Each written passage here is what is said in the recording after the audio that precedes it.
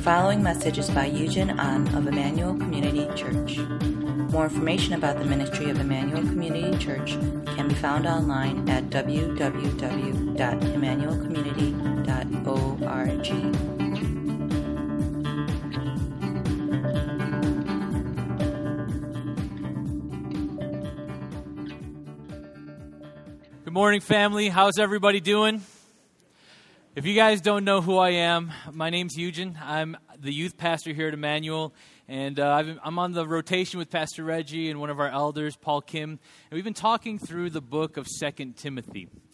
Now, just to open it up, I'm going to share a story about myself, and it's a pretty honest story, so some people know me here, some people don't, and I have shared this story to Emmanuel before, so if you've heard it before, then you get to hear it again. We've never heard it, this will be your first time.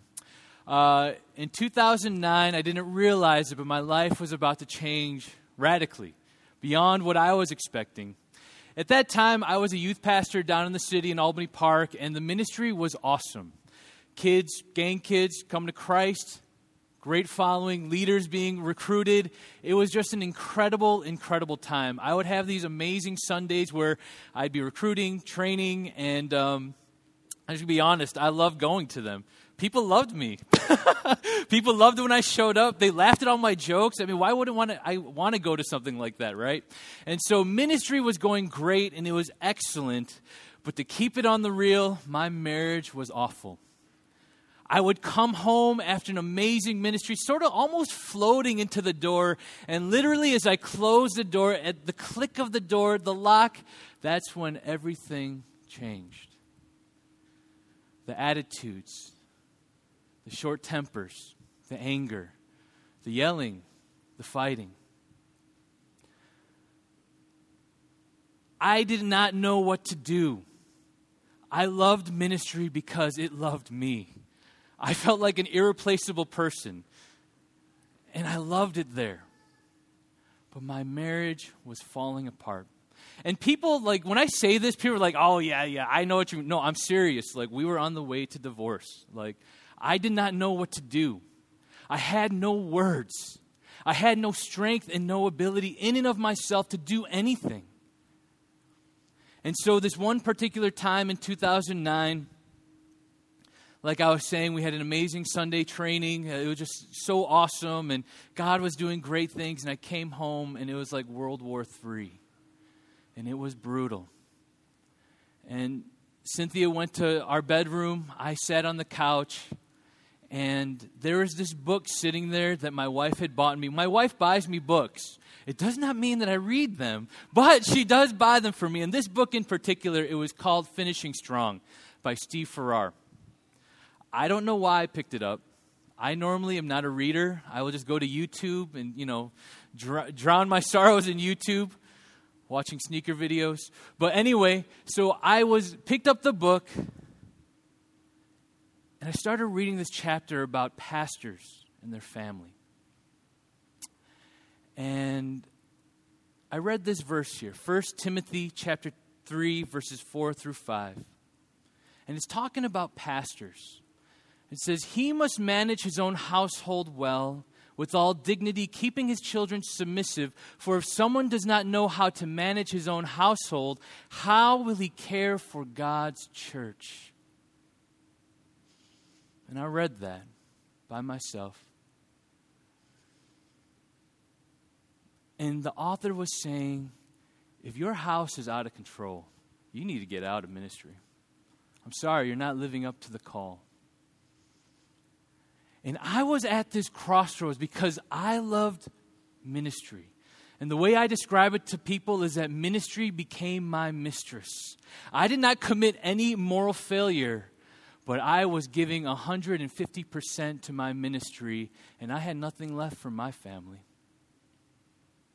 And so I came to this crossroad, and I really had to ask myself this question. Are you going to listen to God's word? Are you going to do your own thing? I had to make a decision at that moment. And you know what? If I stayed in that ministry, I don't think anyone would argue with it. They'd say, yes, stay, please. don't worry, marriages, they're not perfect. Don't worry about it. Don't worry. You can stay. Do your thing. But I had to make this choice. Am I going to listen to God's word, or am I going to do my own thing? And I think that's the question God is asking each and every one of us this morning. I don't know your lives. A lot of you I don't know personally. But this may be the question about your marriage. This may be the question about your job, about relationships that you know that are not what God has intended. And the question being asked to us this morning is, are you going to listen to God's word? Or are you just going to do what you want to do, what you've always intended to do on your own? You see, Paul wrote this letter to Timothy as a father speaks to a son. A loved one speaks to another one, and just warning him and letting him know, hey, there's some bad people out there.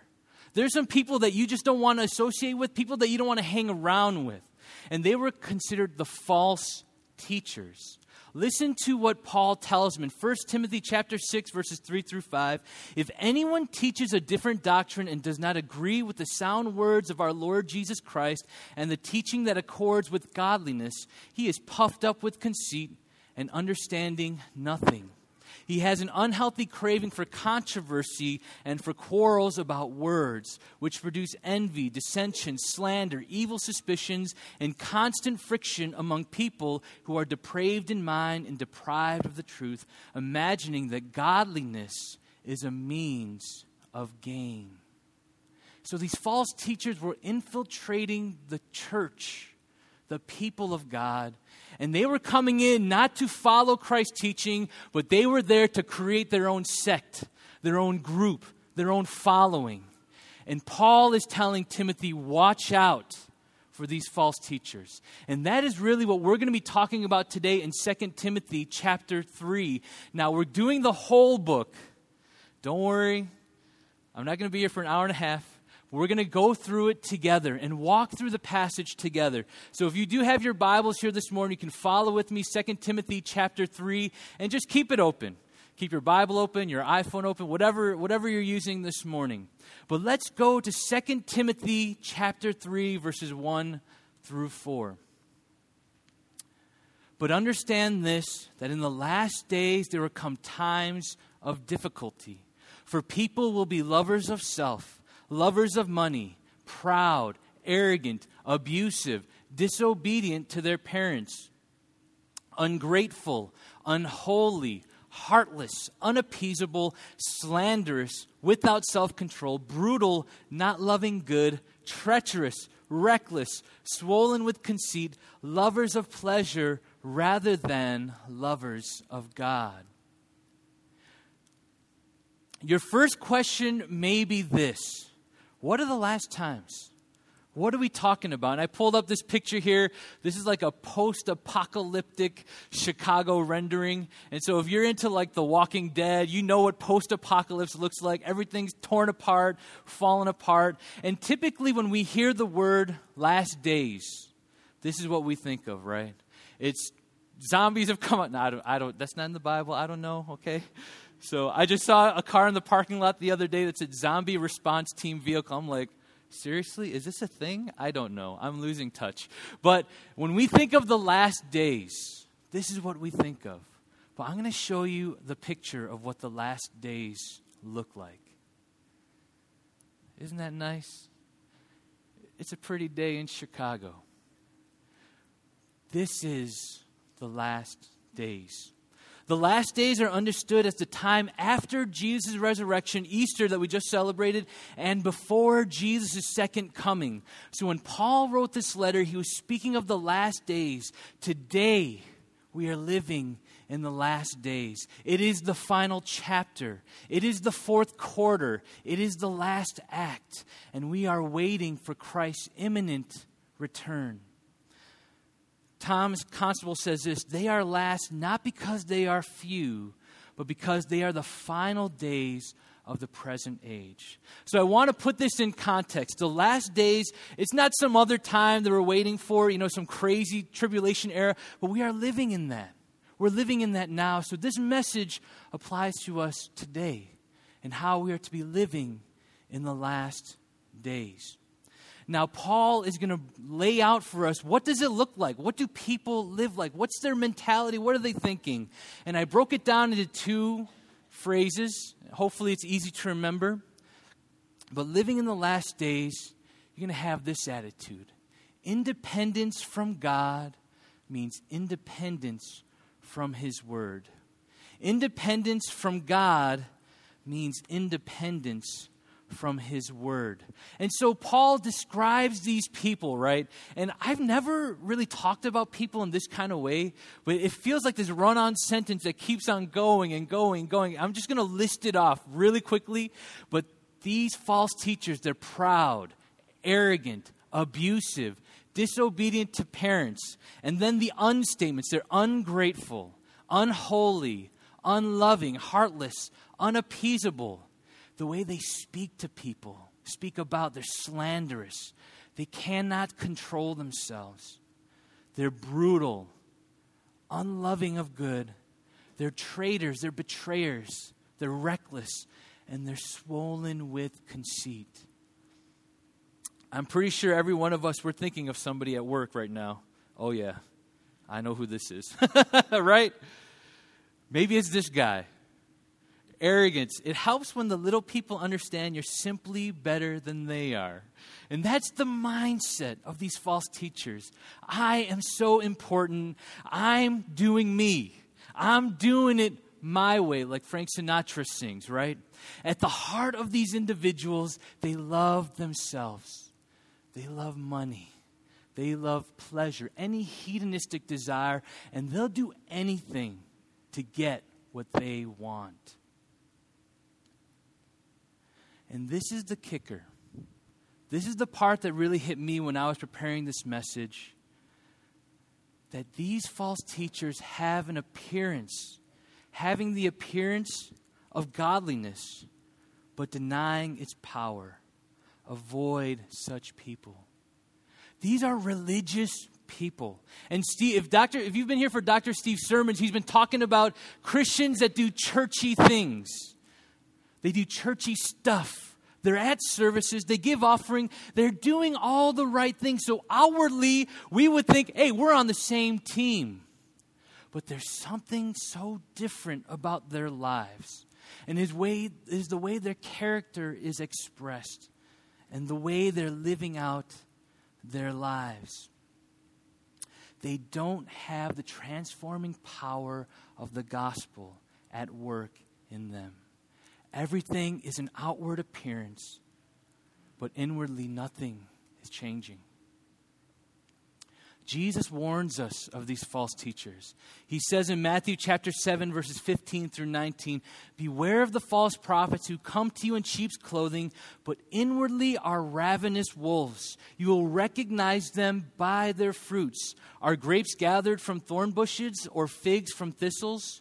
So every healthy tree bears good fruit, but the diseased tree bears bad fruit. A healthy tree cannot bear bad fruit, nor can a diseased tree bear bad fruit.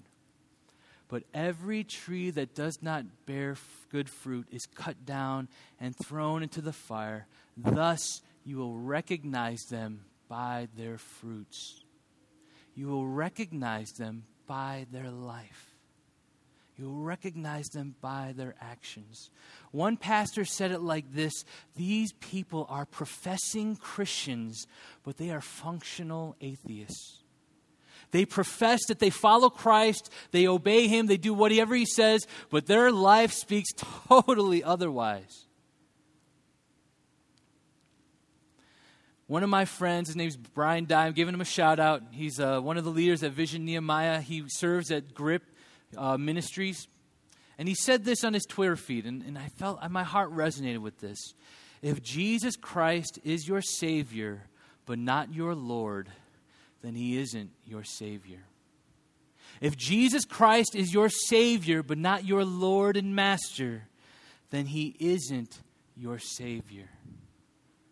And that hit me so hard, because back in the day, I believed if you made the confession, You said the prayer, yes, I am a sinner. I believe that Jesus died on the cross for my sin. I confess and I am saved. And after that confession, their life looked completely opposite of a Christian. And I didn't know how to reconcile it. But this statement helps me understand, what does it mean? What does it look like? If you profess that Christ is your Savior, but He is not your master, He is not your Lord, I'm going to keep it real. He's not your Savior. You don't need Him. He's just a monument, a little relic in your house. He's a nice little thing you wear around your neck. But He is not telling you how to live your life. This is how I would describe the false teachers, but people that profess Christ but live a completely different life. I have a 3-year-old in the house, all right? Now, people say terrible twos. I've got 4 children. My third one is at 3 years old. Terrible twos, they're okay. They're bad, but 3 is horrendous. I couldn't think of a good acronym, but it's awful. And dealing with my 3-year-old, and every 3-year-old, I don't want to just call out one, because one day they'll hear this sermon and be like, Dad, why'd you talk about me? So all my children, you're all bad at 3? Okay, so at 3 years old, they realize, I don't have to do what they say. I can say no. And so I've gone through these are my children, say, hey, I need you to go do this. No. And this is the first time they're saying it. So they're testing it out. No, I told you, go do that. No. All right, this is not okay. This is not okay at all. And Cynthia and I will sometimes look at each other like, it's your turn. I'm done. I can't do it. I can't do it. They will call DCFS on me. I cannot do it. Right? And so they have the heart saying, I don't want to do it your way. And that is how these people treat God. God commands them and leads them and says, I want you to follow my way. And they say, I love forgiveness. I love this idea of heaven. But please do not ask me to do anything I do not want to do. Please don't inconvenience my life. Because I got plans, I got dreams, I got hopes, I got to do my thing. How would you characterize your faith this morning?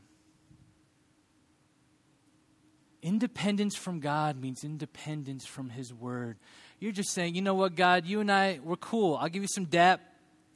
Hit the rock. We're good. But don't tell me to do something. As one of my friends once told me, I was trying to help him jog and run. I'm like, dude, you're doing a great job. And he was so irritated. He's like, you're not the boss of me. I was like, we're grown men, man.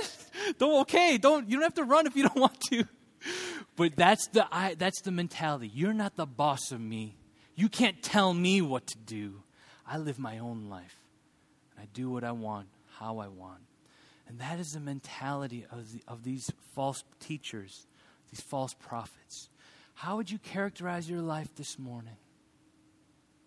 And this is where we got to do the gut check. This is where you have to look at your own life. And if you need help, if your spouse is here, they love keeping it real, right?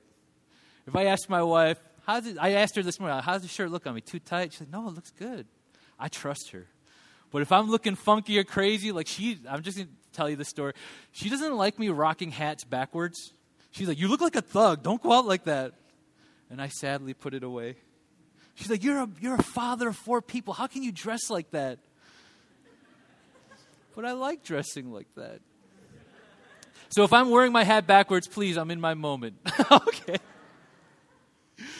But really, independence from God is independence from His Word. We don't want to do things His way. And so what does Paul tell him? Paul tells Timothy, avoid these people. Avoid them. Does that mean that we don't minister the gospel to them? I mean, they need to hear about Christ. I'm going to put it to you like this. If you've got children or you got friends of friends, and when they're hanging out with people you don't like my kid, they're hanging out with some kids that I don't really appreciate. I say, please don't hang out with them, because you know what's going to happen, right? Once they hang out, they start picking up language, attitude, behavior. And that is what Paul is telling Timothy. Avoid these people. Don't let them influence your thoughts, your actions. And the psalmist shows it to us like this: Blessed is the man who walks not in the counsel of the wicked, nor stands in the way of sinners, or sits in the seat of scoffers, but his delight is in the law of the Lord. Do you see that progression? They begin by just walking with these bad dudes. And then they're like, well, they're not so bad. They start standing and talking like them. And then before they know it, they're sitting. And they're talking just like everybody. They're scoffers, mocking, slandering. And that is the kind of transformation that can happen. And so what Paul is telling Timothy, avoid these people. Don't hang out with them. Don't be influenced by them. Does that mean we cut ourselves off? Because Christians, we are good about that, aren't we? We like other Christians. We like to hang out with other Christians. They have the same attitudes, same values. And we could easily become this holy huddle, Christian bubble. But this is what Paul tells Timothy. And the Lord's servant must not be quarrelsome, but kind to everyone, able to teach patiently, enduring evil, correcting his opponents with gentleness.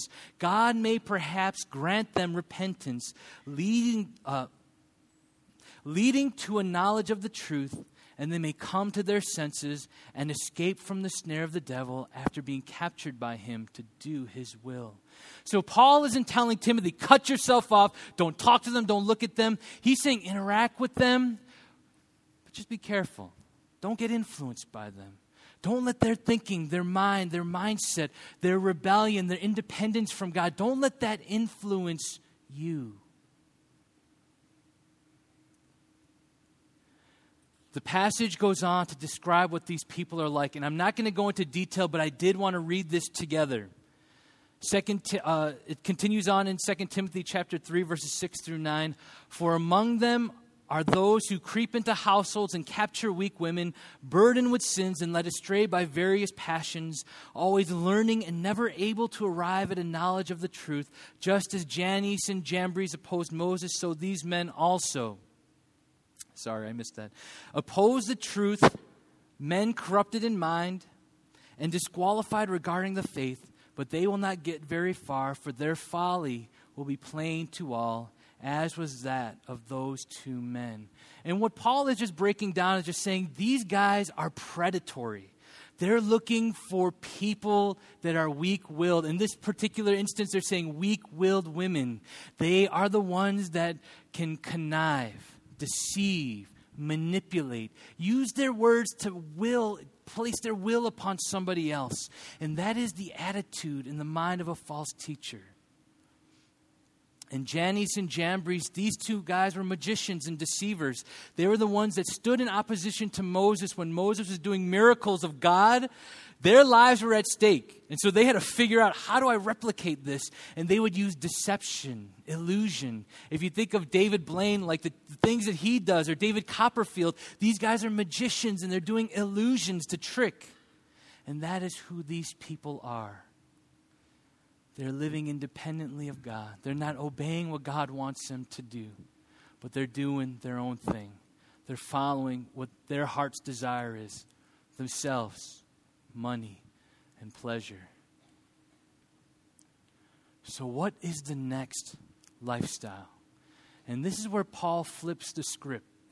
He says, and this is how I've categorized it, dependence on God means dependence on His Word. Dependence on God means dependence on His Word. And I'm going to read the second part of 2 Timothy chapter 3, verses 10 through 17. You, however, have followed my teaching, my conduct, my aim in life, my faith, my patience, my love, my steadfastness, my persecutions and sufferings that happened to me at Antioch, at Iconium, and at Lystra, which persecutions I endured, yet from them all the Lord rescued me. Indeed, all who desire to live a godly life in Christ Jesus will be persecuted. While evil people and impostors will go from bad to worse, deceiving and being deceived, but as for you, continue in what you have learned and have firmly believed, knowing from whom you have learned it, and how from childhood you have been acquainted with the sacred writings which are able to make you wise for salvation through faith in Christ Jesus. All Scripture is breathed out by God and profitable for teaching, for reproof, for correction, and for training in righteousness, that the man of God may be complete and equipped for every good work. And so as we were talking earlier about these false teachers, now he's flipping the script and he's saying, remember me. Paul is saying, remember my life. Remember how I lived, what I stood for. And he breaks it down like this. You know my teaching. You know my conduct, my aim in life, my faith, my patience, my love, my steadfastness, my persecutions at Antioch, Iconium, and Lystra. You know my suffering. You know who I am. Ultimately, what Paul is saying is, watch me. Watch me. He tells us to the church in Corinth, follow me as I follow Christ. Remember how I lived.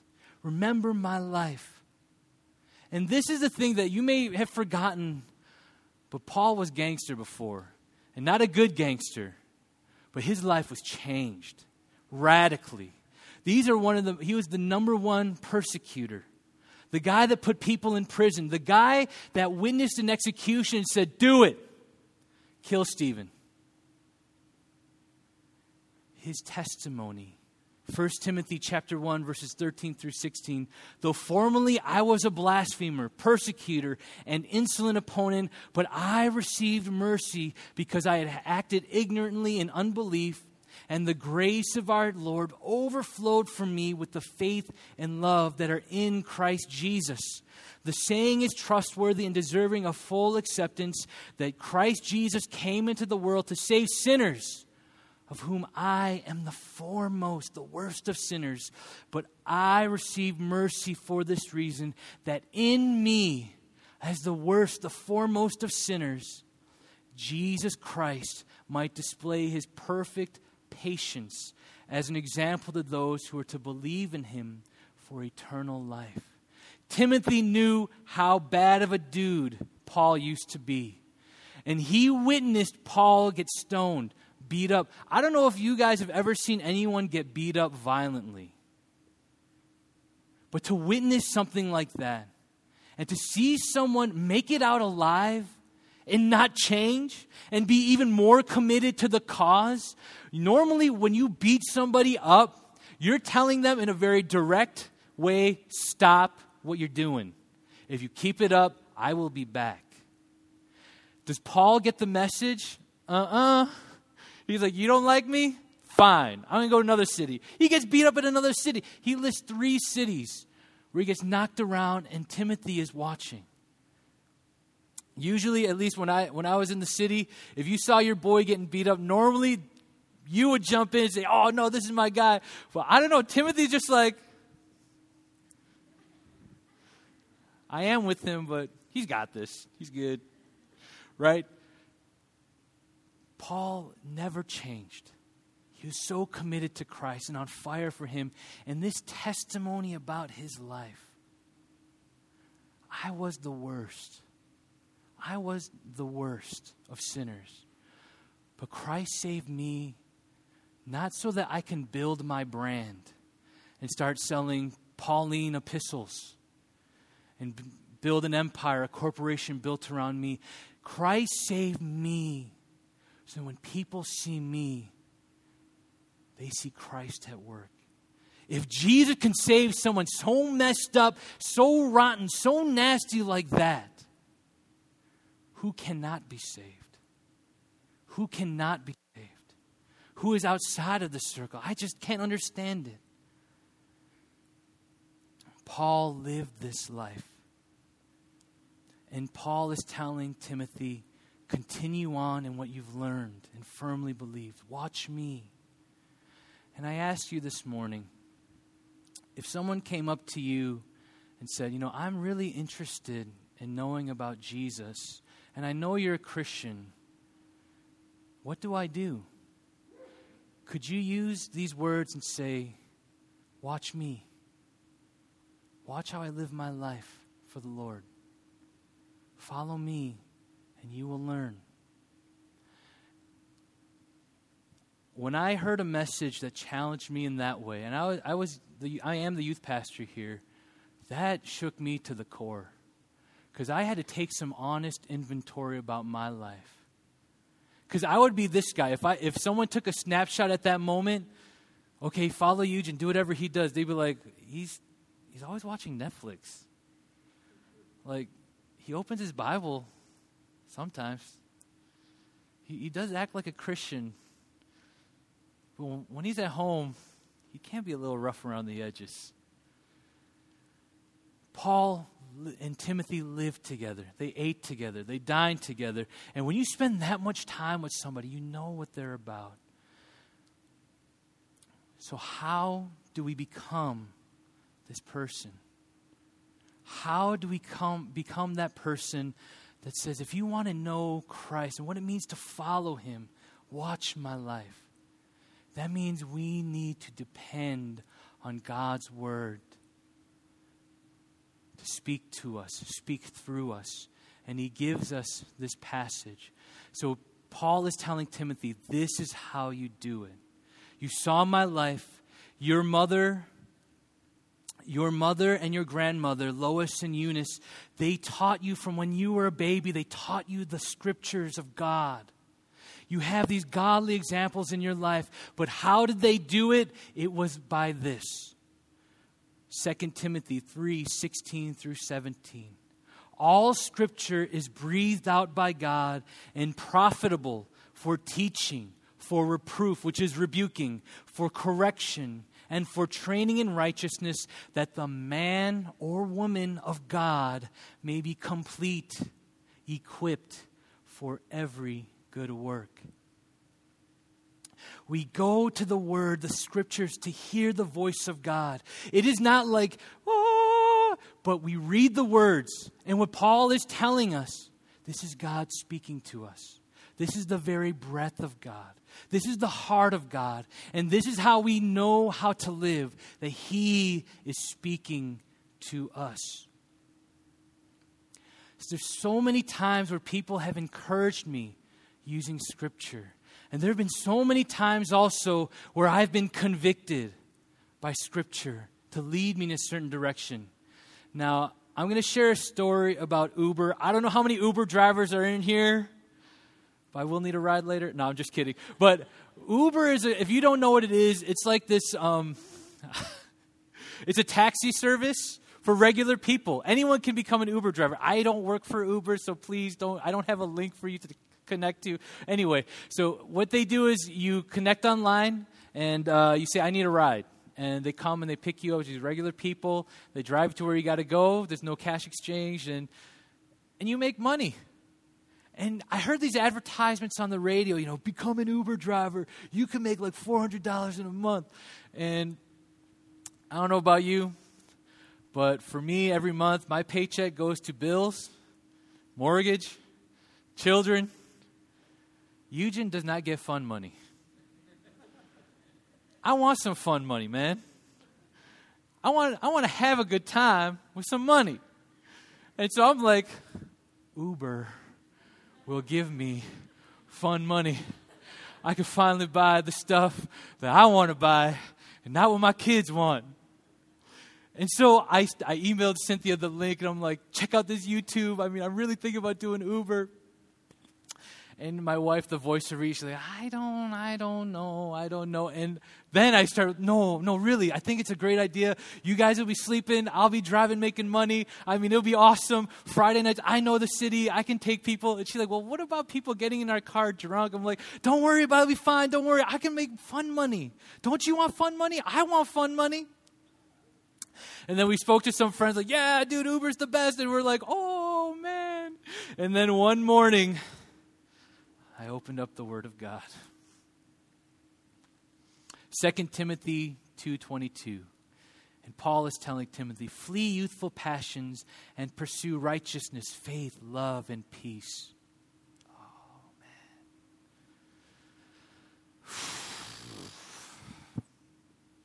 man. that means all that fun money's gone. Paul is telling Timothy, don't run after all this other stuff. But what I want you to be pursuing is righteousness, faith, love. And I surrender that to God. I say, God, you have given me enough.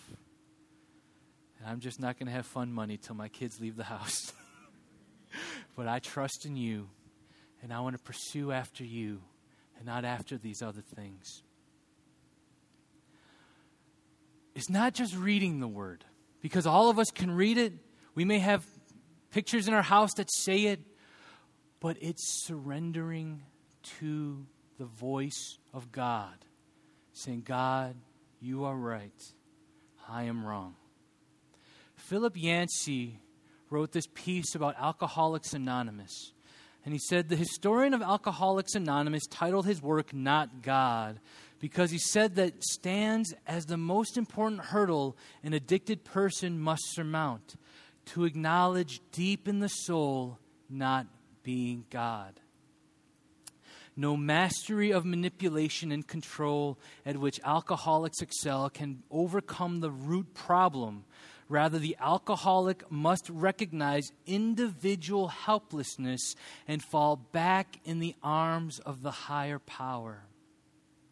First of all, we had to quit playing God, concluded the founders of AA, and then allow God himself to play God in the addict's life, which involves daily, even moment by moment surrender. Now, you may not attend AA. I'm not accusing you of being an alcoholic, but I think there's something so precious for us here this morning. The same with anyone that is addicted to something. We are addicted to ourselves. We want to do what we want to do. And that is the fight between us and God. But we need to recognize we are not God. We need to take ourselves off the throne. Say, I am not God. I need you, Lord, to lead me and to guide me in this life. Moment by moment, surrendering to God. The Word of God is living and active and sharper than any double-edged sword, and submitting to it and surrendering to it, saying, God, I want to go your way. That is when you begin to learn what it means to follow the Master, to follow the Lord, and surrendering your will. Even Jesus in the Garden of Gethsemane, the Son of God, had every opportunity to get out of it. But even he confessed, not my will, but your will be done. Not my will, but your will be done. And this is where Jesus is challenging us this morning. Are you going to listen to the voice of God this morning? Are you going to leave these doors and just keep doing what you've always wanted to do? Not ask God, God, I don't want your opinion. I got a plan. Or are you ready to get out of the throne? Say, Lord, I surrender myself to you and your will. Getting back to 2009, I came to that crossroads. And reading this verse, I had to admit my house was out of control. I had to admit that I should not be a minister of the Lord at that time.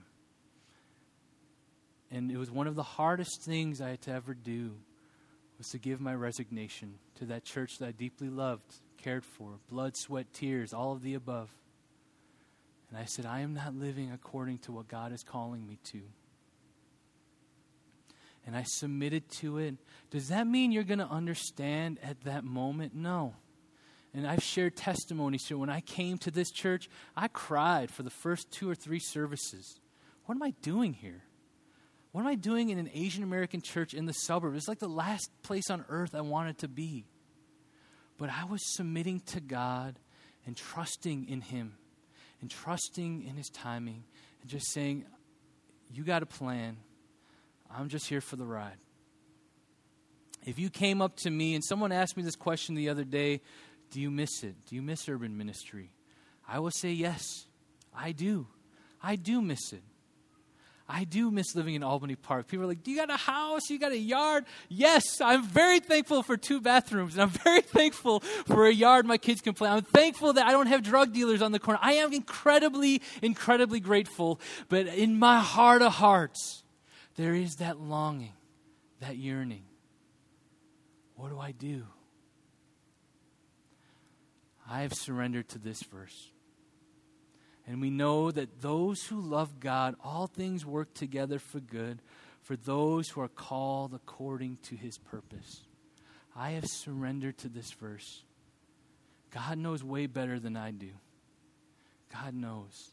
And by the grace of God, Cynthia and I will be celebrating 10 years of marriage this June. And God has turned a 180 in our marriage. And sometimes we joke, we're like, was it ever really that bad? And the voice of reason, yeah, it was. It was awful. It was terrible. But God has done the work in us. Please don't come up to me like, how did you do it? It wasn't me. It was God working in Cynthia and myself.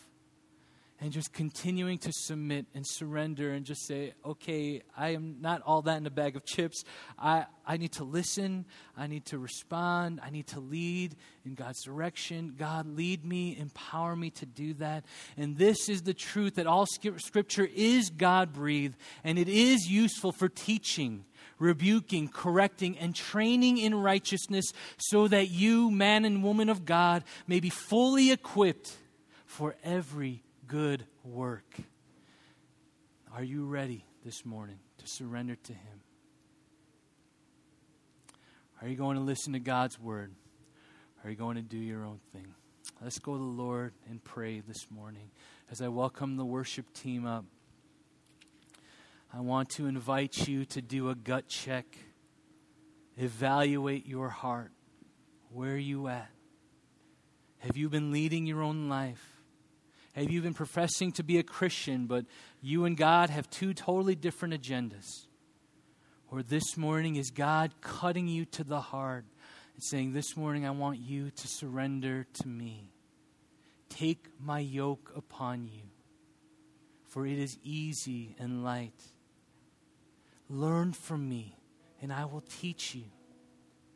Christ is calling us to himself, not by your own might, by your own power. All you have to do this morning is to let go, surrender to God, and let his word, let him speak to you and lead you. Let's pray.